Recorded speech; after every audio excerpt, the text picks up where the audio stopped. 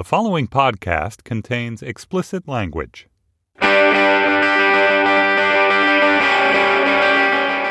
From New York City, this is Lexicon Valley, a podcast about language. I'm John McWhorter, and this is something that you probably did not know. It's one of those things. Did you know that Bulgarians nod to say no, and they shake their head to say yes? Isn't that interesting? There's a part of you that would think that all people nod to say yes and shake their head to say no. There's even a theory that maybe the reason for that would be that babies turn their head away when they don't want food. I remember my Dolly going, I don't want it, and turning her head. And so then maybe you nod to say yes because it's the natural opposite. But no, because Bulgarians, they nod for no and they shake their head for yes. And the reason I know it is because I have spoken to a considerable number of Bulgarians about this. Now, we have to allow a certain flexibility in what qualifies as considerable because I have spoken to two. But that's considerable. Tanya Tochkova and Zlatko Angelov, thank you very much for your counsel. And I've read this around. It's true. Now, the reason that I'm bringing that up is because it gets you thinking. Part of you almost assumes that any human being would understand you nodding your head to mean yes. But no, it isn't true. The reason you might think about that at all is because what is the universal language? Is gesture the universal language? And the answer is no. And it gets you thinking, what is the way that we could all talk to each other? You think about the Tower of Babel. And the idea being that at some point, all of humanity were communicating in one language, and then God condemned us by scattering us and creating all these different languages so we couldn't understand each other. And there's something to it in that. I think anybody who's listening to this knows that I love the diversity of the world's languages. It's part of how I make my living. It's part of what gets me up in the morning. But the truth is, this is something that I think most of us can wrap our heads around. If, for some reason, there really was only one language spoken worldwide, I don't think that many people would wish that there were 7,000 different languages and that people couldn't understand each other. It isn't something that you would want if you had never heard of it. Or let's try this. The 7,000 languages in the world are wonderful in their diversity, but it's not so bad to imagine that maybe everybody could communicate also in some one language while having their own separate languages. And some people sometimes ask, I certainly get asked, are we on our way to there being one single language of the world? And which one would that be? And is it a good thing?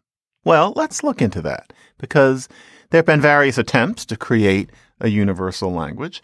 Languages have competed to be the universal language, and frankly, the competition is pretty much won at this point. But let's explore this.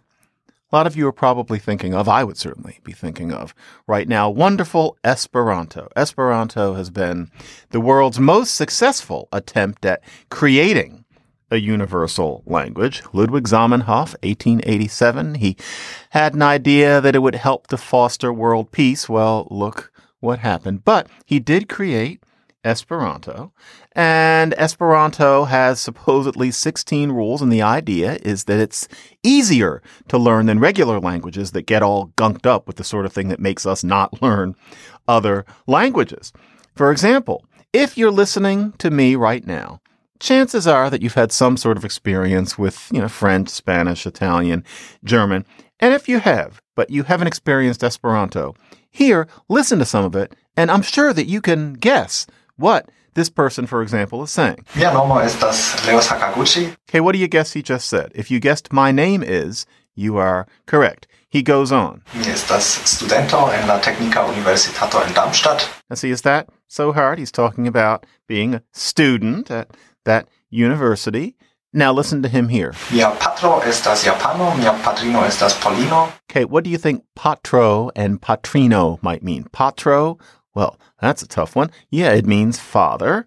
And then patrino is mother. There you go. Now it gets a little more complicated, but pretend you're listening to somebody speaking something we could call Fritalianish. Kaj mi naskiĝis kaj kreskis en Germanujo. So, nask, that's born. Kresk is grow up. Germanujo, Germany. So he was born and he grew up in Germany. Notice how if you're even vaguely familiar with the standard average European languages that we often learn, you can make your way through Esperanto. And I remember as a teenager having the problems I describe too often, I'm dateless, etc. I remember getting a book of Esperanto. That book must have been used by somebody who smoked themselves into a pile of ash. It smelled so good. It smelled like Cuban cigars. It wasn't paper. I think it was made of tobacco. But I actually used this book and taught myself a little Esperanto. But, universal language, I'm not quite sure. So, for example, if you've got this language with roots like studento and patro, well, yes, that's easy for me and easy for you. But if you're from Thailand, that's not so easy. If you grew up speaking Zulu, then there's nothing easy about these almost all European and specifically mostly Western European derived words. And, everything's all about suffixes. Parolas, that is speak, as in the present. Parolis is spoke, as in the past. Parolos is speaking in the future. That's dandy for those of us who are familiar with European languages. But if you are, for example, Chinese, you don't want those damn suffixes. That's not something that all languages have, and they're very hard to learn if you're not used to it. And it's interesting about Esperanto in that a lot of it is very tinker toy user friendly, but some of it isn't really. I remember feeling kind of stupid back when I was about 15. I was working through what's supposed to be one rule. Rule 6 is the verbs. And some of the rule, they're kind of cheating on what a rule is the sort of thing I just told you with all those endings. But then within rule 6, you have things like estas vidanta, is seeing. Okay. Then estis vidanta, was seeing, and then mi estas vidonta. And so that's I am about to see, I'm seeing in the future. This kind of future participle, and then it kind of goes on. Estas vidita, I am seen. Estos vidota, I will be about to be seen. That's hard. That's the sort of thing that somebody makes up, like wonderful Zamenhof, who's familiar with the way languages like Latin and Greek work, but it was kind of tough for me coming from New Jersey, and I can imagine what that would be like if somebody was Japanese or if somebody was speaking an Australian Aboriginal language natively or something like that. God bless Esperanto. I had fun with it when I was a kid. I took a little bit more of it when I was a grad student. A close linguistics colleague and I, whenever we get together, we like to walk through the streets of wherever we are at a conference and speak bad Esperanto with each other. I love Esperanto, but frankly, folks, and I don't mean to hurt your feelings, Esperantists. I hope you understand that I love what you do and what you are. But Esperanto is not a universal language. It's Italian for dummies. It's fun, but it's not cosmopolitan. I mean, really, imagine. Turkish is one of a passel of kittens. If you're talking about Turkish, if you're talking about Uyghur, if you're talking about Uzbek, if you're talking about Kazakh, all of those languages are called the Turkic languages, and they're very closely related to each other. Now, imagine if some very well-intentioned Turk put together a language that basically boiled down those Turkish languages into a kind of easy Turkish and then presented this kind of Turkeranto as a universal language. Would you want to learn that language? Turkish is nice, but it wouldn't feel exactly universal to me. That's Esperanto. It's hard to find a language that's in between everybody's language in the world because languages are so very, very different. Yeah, we're going to go back to 1942. This is a movie that nobody sees justifiably called 7 Days Leave. It technically stars Lucille Ball, but really it's just a big bunch of daffy people. And for some reason, Victor Mature is in it. For those of you who don't know who Victor Mature is, he was precisely the Chris Noth of the 1940s. He looked like Chris Noth. He acted like Chris Noth. I think Chris Noth is him, actually. They looked exactly alike. And he gets to sing a little solo in this song called I Speak Your Language. You speak my language when you dance like that. You speak my language, how's about a chat? You speak my language, what do you say we spoon? Who needs a language underneath the moon? You are a Latin, I'm from Alabama. You don't know my adjectives and I don't know your grammar. But when it comes to making with the love, sure, you speak my language and we're hand in glove. So, Me amas Esperanto, but I don't think that from the perspective of most people in the world it would seem all that universal, although quite a few people do speak it. But if we were going to think theoretically, what is the universal language of the world going to be if not Esperanto, which honestly has only ever gotten so far in all of its splendor? Really, we need to think about Mandarin Chinese because, for one thing, depending on how you count it, 1 in 7 human beings speak Mandarin Chinese. How they do it without having strokes, I don't know, but they do it, as opposed to, depending on how you count it, about 1 in 20 for English. A lot of people already speak Mandarin Chinese, and most of us know that China is doing pretty darn well in terms of becoming the economic power of, some people would say, the whole world. And so why not Mandarin as the universal language? I think many of us who are educated Westerners are perhaps even delighted by the idea that the universal language becomes not this thing that I'm speaking. It would seem that the English language and the English country, etc., have had quite the day in the sun geopolitically for a great many centuries, and maybe it's time to cede that place to somebody else. And the idea of it being something as different from us as Mandarin Chinese, well, yeah, that would be really neat if Mandarin were the world's universal language. But no, I can't even pretend. And you know why? It's too hard. It's just too goddamn hard. And yes, these things can be arbitrary. Mandarin isn't that hard if you're Cantonese, but let's face it, most of us aren't Cantonese. And if you're coming at the Chinese languages in general, they're languages. They are not dialects of one another. They are separate languages written with the same system, and even that's a stretch. But if you are coming from outside of those languages, golly gosh, gee, Chinese is a massive challenge. So let's just start with the writing system. Goodness, it's beautiful. Truly beautiful. But, it is one difficult historical accident of a system. You have to know at least 2,000 of those beautiful symbols to be able to read on a moronic level, quite frankly. And no, Chinesey. Some of you probably have that beautiful book where they take some of them and they draw pictures on them. And so they make it look like the symbols can be made to look like what they actually are. That's cute for a very few of them. But really, most of them, you just have to know they are as random as luck. And so, all right, I'm doing it in my head right now. This is silly, but you know how they say that for some reason, if you're a man, you're better at rotating a polyhedron in your mind than if you're a woman? Well, I'm doing it now, except I'm doing it with the Chinese writing for shrimp. Supposedly this thing looks like a shrimp. Go look it up. I can't communicate it to you, but it does not look like a shrimp. You know what it looks like? It looks like an elderly person smilingly watching a little boy urinate. That's what it looks like. And to be perfectly honest, that does not remind me of shrimp at all. Chinesey. It's like Chine-queasy. I don't think that works. And then the sounds. My goodness, the sounds. For example, the word for shrimp, and I'm not going to be playing any more recordings. From now on, I'm going to own up to my, growing but crappy Chinese. You're going to have to listen to me do it. I apologize to native Mandarin speakers, but for shrimp, xia. There you go. You see, I'm trying to do tone one. Xia. But here's the problem. What's that first sound I'm making? Is it s or is it sh? It's neither. It's not s. It's not sh. It's sh. You have to master a kind of an S-y sound in between what we think of as s, what we think of as sh, although they don't pronounce it exactly the way we do, more like sh. And then in between the s and the sh is a sh. And all of those are different. You have s, and sh. You have to master that. And if you don't do it, you sound like a jackass. Or the tones. My goodness. So, for example, xia, that's shrimp. Xia. Now, that's different. That's summer.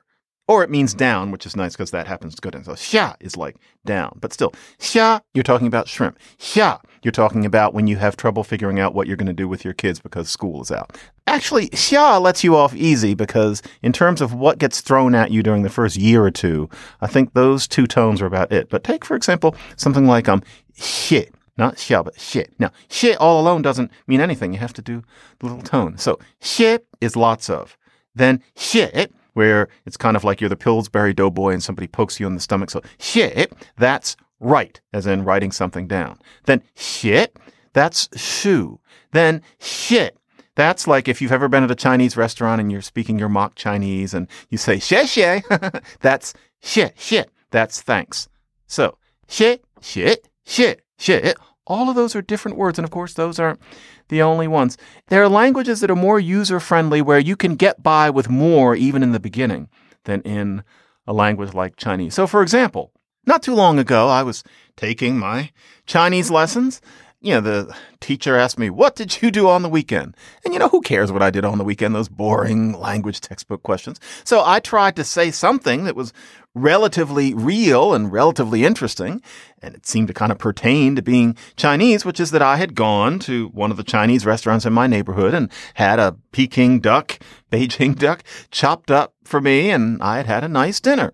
So I was thinking that I was saying I went to a Chinese restaurant and I bought a duck.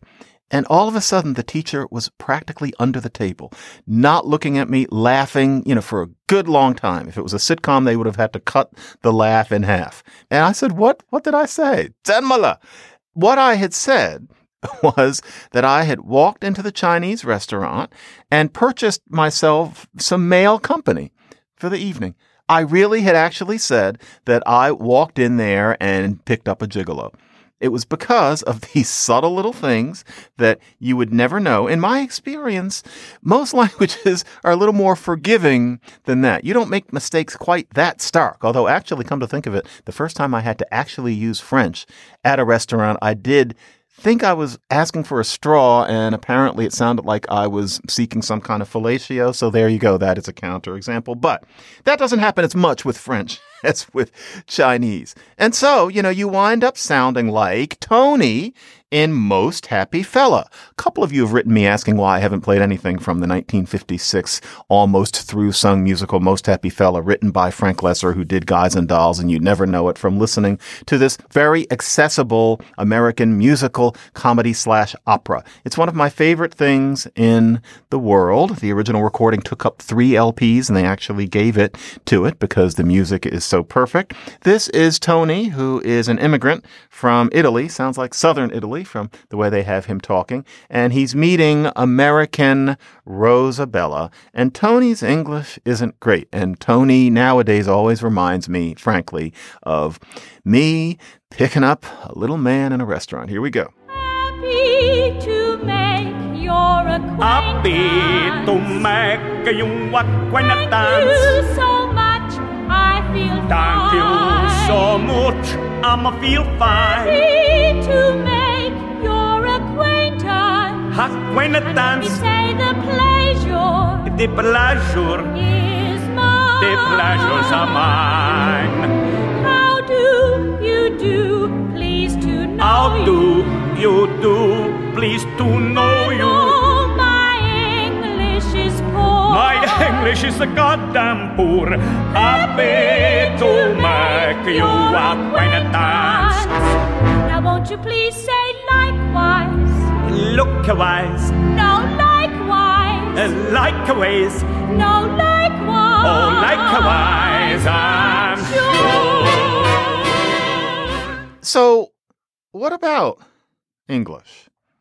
Because English really is pretty close to being the universal language of the world in terms of the internet, in terms if you're flying a plane, in terms of the hegemony of pop music. You cannot escape American pop music anywhere you go. I have been on the island of New Guinea and watched a teenage boy do a perfect rendition of Usher. And this was somewhere where, frankly, if you had to relieve yourself, you had to do it in a bucket. And yet he could do that. English is a very, very important language in this world. The number of people who speak it as a second language is absolutely vast. Difficult to count, but absolutely vast. And in terms of being a universal language, English has acquired that status at a time when media and communications have grown in a certain way. So in a way, English got there first. Even if Mandarin were more user-friendly, it would be hard to displace this language that got there first. It's like, the aspects of English spelling that don't make any sense. There's not supposed to be an L in there. The word is soldier. It was pronounced soldier, and then somebody stuck in the L, and so now we say soldier. soldier, that sort of thing. But we're not going to get used to it. Or, a phrase like stay tuned for, it doesn't make sense anymore. You don't have to tune your TV. Remember when you did? And so English really just kind of got there, and maybe we can just kind of go with it. I mean, it's a language that's ugly as a butt. I can think of a couple that rival English in ugliness, but I'm not going to say what they are. But if you're an English speaker, almost any language you learn, but this one is immediately prettier. You can just tell. Talk about universals. I'll bet that we could come up with some universals. And cat, banana, this, those. That's just not pretty. But we're stuck with this ugly thing. And maybe it's just the way it has to be. I mean, quite frankly, if the Chinese end up running the world, and I would not be surprised if they do, they're going to do it in English. And it's because this language is easier than theirs relatively. Now, of course, English is a nightmare if you're trying to learn to speak it with perfect idiomaticity. That's true of any language. But English is relatively easy. We don't have that many endings. And so, hablo, hablas, habla, I speak, you speak, he, she, it speaks. None of that with us. All we have is that little walk, walk, walk, and then walk, walk, walk. That's all we've got. It's strange. It's kind of impoverished. It's also ugly. Walk, walk, walk, walk. Damn, that's our language. Nevertheless, that's kind of easy. No tone. We can just talk. There's no shit. You might say something like, but that's on the margins of the language. We do not have tone, so it doesn't challenge anybody with that. And as the world goes, languages typically either throw lots of endings or prefixes at you. So a language is either like Russian, or a language is going to throw all sorts of tones at you, like Chinese. If you're in Europe, for example, or a lot of particularly Western Asia, or frankly, a lot of the world, you're going to have to deal with the endings. If you are in a lot of Africa, if you are in East or Southeast Asia in particular, and actually, believe it or not, a part of Mexico, then you're going to have the tones.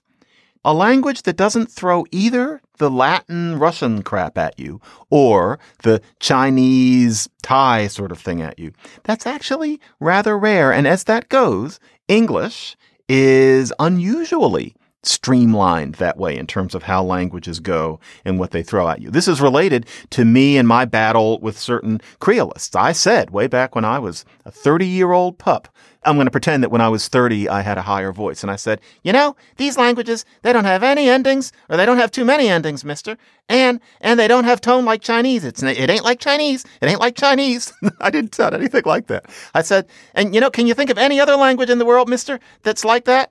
A language that doesn't have the Latin kind of endings and isn't like Chinese with the tones? Huh?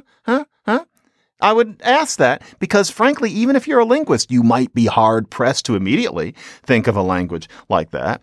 Mr. Gildersleeve, tell me. Well, I don't know. Hard to say, little fella. And I'd say, I'll bet there isn't a language like that. Or there aren't too many, are there? Are there, mister? Huh? Well, let's change the subject. And that's the way it would always go. Now, there are languages like that. Cambodian is one of them. But it's tough to think of it offhand. And it's because there aren't that many. English is one that courts that kind of status. And the Vikings are the ones who did it. Vikings came. They were mostly men. And they married English-speaking women. And these Vikings were normal human beings. They spoke shitty English. But there was no media. And so the progeny of these couples grew up listening to mommy speaking real English and daddy speaking this kind of broken English. And they split the difference. And the result was exactly what I'm speaking now. So what I'm speaking now was created by these primitives. And they actually did everybody a favor by making the language easier. Find me a primitive man built on a primitive plan. Someone with vigor and vim. I don't mean the kind that belongs to a club, but the kind that has a club that belongs to him. I could. You want to know who that was? Yes, she does jump out at you. That is Libby Holman. She was rather mythological, maybe 2 generations ago. She was white. Yes, she did sound black, but she was white, had a very interesting life, and among many things that were interesting about her is that at one point she married a man much younger than her, Cougar Libby, and he died in a plane crash. And you know what she did after that? she married his younger brother. Then he died.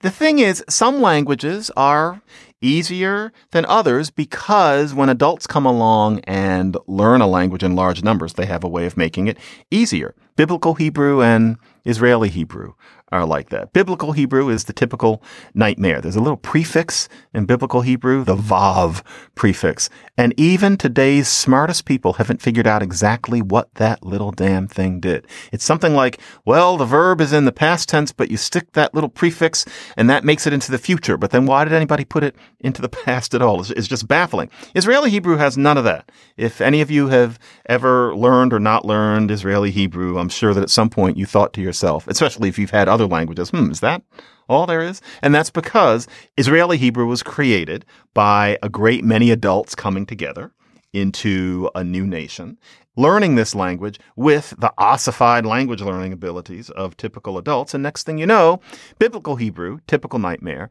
becomes the moderate nightmare of Israeli Hebrew, just as English is only a moderate nightmare. But if I had to choose, and Lord forbid anybody would put this choice in my hands, but if I had to choose the language that is the easiest in terms of ones that I've experienced, it would be Indonesian as it's spoken, usually. Standard Indonesian is about like English, but the way people actually speak Indonesian is one of the most delightfully user-friendly languages I have ever known.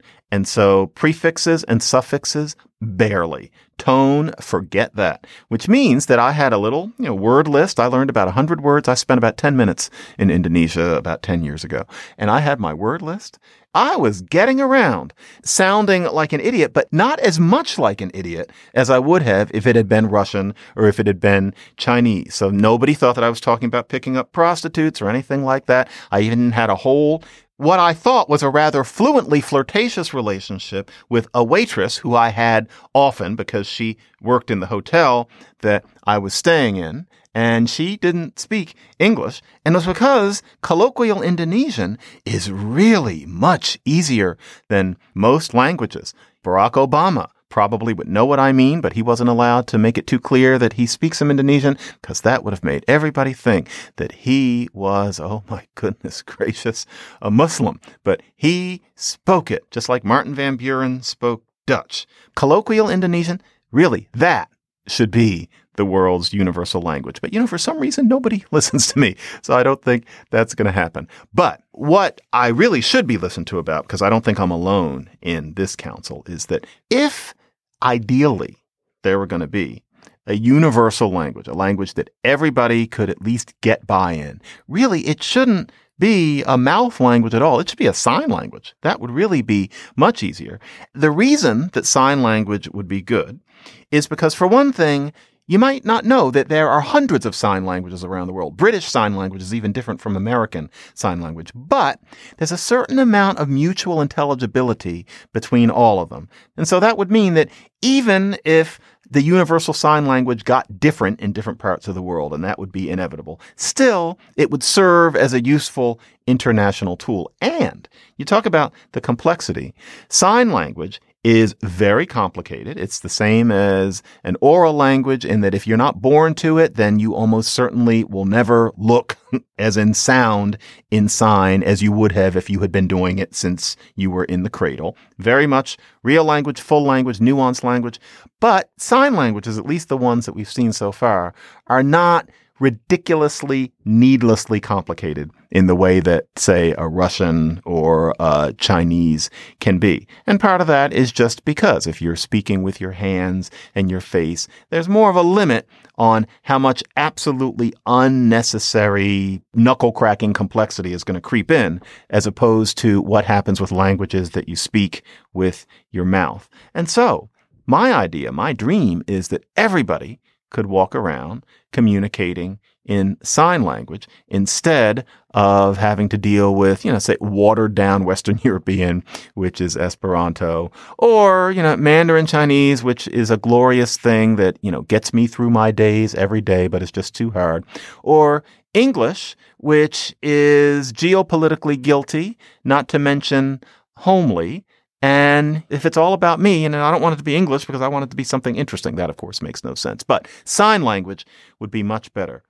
Now, I know that if I've mentioned Esperanto, then I have to mention a couple of the other attempts at universal languages. The one that many people say 100 years ago would have thought of maybe in place of Esperanto was called Volapük. I'm not kidding. Volapük. In English, you're supposed to say Volapük, which frankly isn't any better. But in many European languages, it does come out as a Volapük. And Volapük, that's what it was. Invented in 1879, Volapük had a vogue. But the problem with Volapük, it was invented by this guy Schleyer, was that he invented what he was thinking of as a universal language, but it was hard. He actually thought that a language was supposed to be difficult to learn. And so it's got all these suffixes and all these rules that are hard. And then also, these things are subjective. But listen to some Volapük. Deligudik o Volapük flens Volopo. Atos binon dil telit sokoda obik keli enemop Volapük paspikol. Adelo bivalikos vilobdanon ladofico utanis kels epenon scupetis vemosi kis pos registarot obik balit. You know, opinions will differ, but frankly, most of us can kind of tell Volapük was ugly. I mean, for example, Our Father who art in heaven. You know how that went in Volapük? It was, O fat obus kelbinol in suls. That you'd rather listen to a silverware drawer bouncing down the steps than that. It was just ugly. So it didn't catch on. And then this is my favorite. There was in 1827 a language invented called Sol Re Sol. Can you guess what this person's idea was? That we could communicate through music instead of through words. This person had a whole dictionary and grammar worked out. And, you know, there were little patterns. And so, for example, I'm holding a recorder, by the way. No, not an ocarina. I'm going to bring that in later. You know, the ocarina is about as hard to play as Mandarin is to speak. And so I didn't feel like dealing with that today. So this is a recorder. This is me. You is. He is. So you see, there's a pattern. And you had all sorts of patterns that were supposed to make Sol Re Sol easy to learn. So this is good. And you know what bad was? There are pairs like that throughout the language. And you're one of sexism? No, not necessarily. And so this is me. And then this is you. And then this is he. That is not she, because this is she. The way you made something feminine was to make it longer. I don't know what the logic was. He was French and he's very dead. But this means that this is brother. This is sister. That's Sol Re Sol. Yes, there were clubs. Yes, this caught on slightly among people who didn't have enough to do. And no, it never quite worked. But Sol Re Sol was definitely an imaginative attempt to create a universal language. And it's a pretty idea. And remember, you could sing it, you could whistle it, you could play it on instruments. Imagine people doing it in the dark. As a matter of fact, imagine what I just accidentally alluded to. That is a rather interesting notion of language. But in the meantime, we're just stuck with banana, white, banana, sausage, English. That's all we've got. Sarah Munt, you were right. We do need more spinners. And so I'm sure you hear the vamp in the background. This is this week's very best song ever written. It reminds me of being in the back seat of a car that was too big and used too much gas, the Chevrolet Caprice, and this would come on the radio. And I just knew that everything was right with the world. This is Games People Play. Can't get no rest. Don't know how I work all day. When will I learn? Memories get in the way. In any case, you can reach us at lexiconvalley@slate.com. That's lexiconvalley@slate.com. To listen to past shows and subscribe, or just to reach out, go to slate.com/lexiconvalley. The show was edited, as always, by Mike Volo, and I am John Yanni McWhorter. In 50 years, nobody will know what that means. Then again, they won't be listening to this. That's goodbye in Sol Re Sol. Okay, I'll stop. Thought I was late and I found she wasn't there. I guess I'll find love, peace of mind some other time, but I still have today. I gotta get away, I don't know where to go. It's hopeless, so I guess I'll leave it alone. Games people play, night or day, they're just not matching.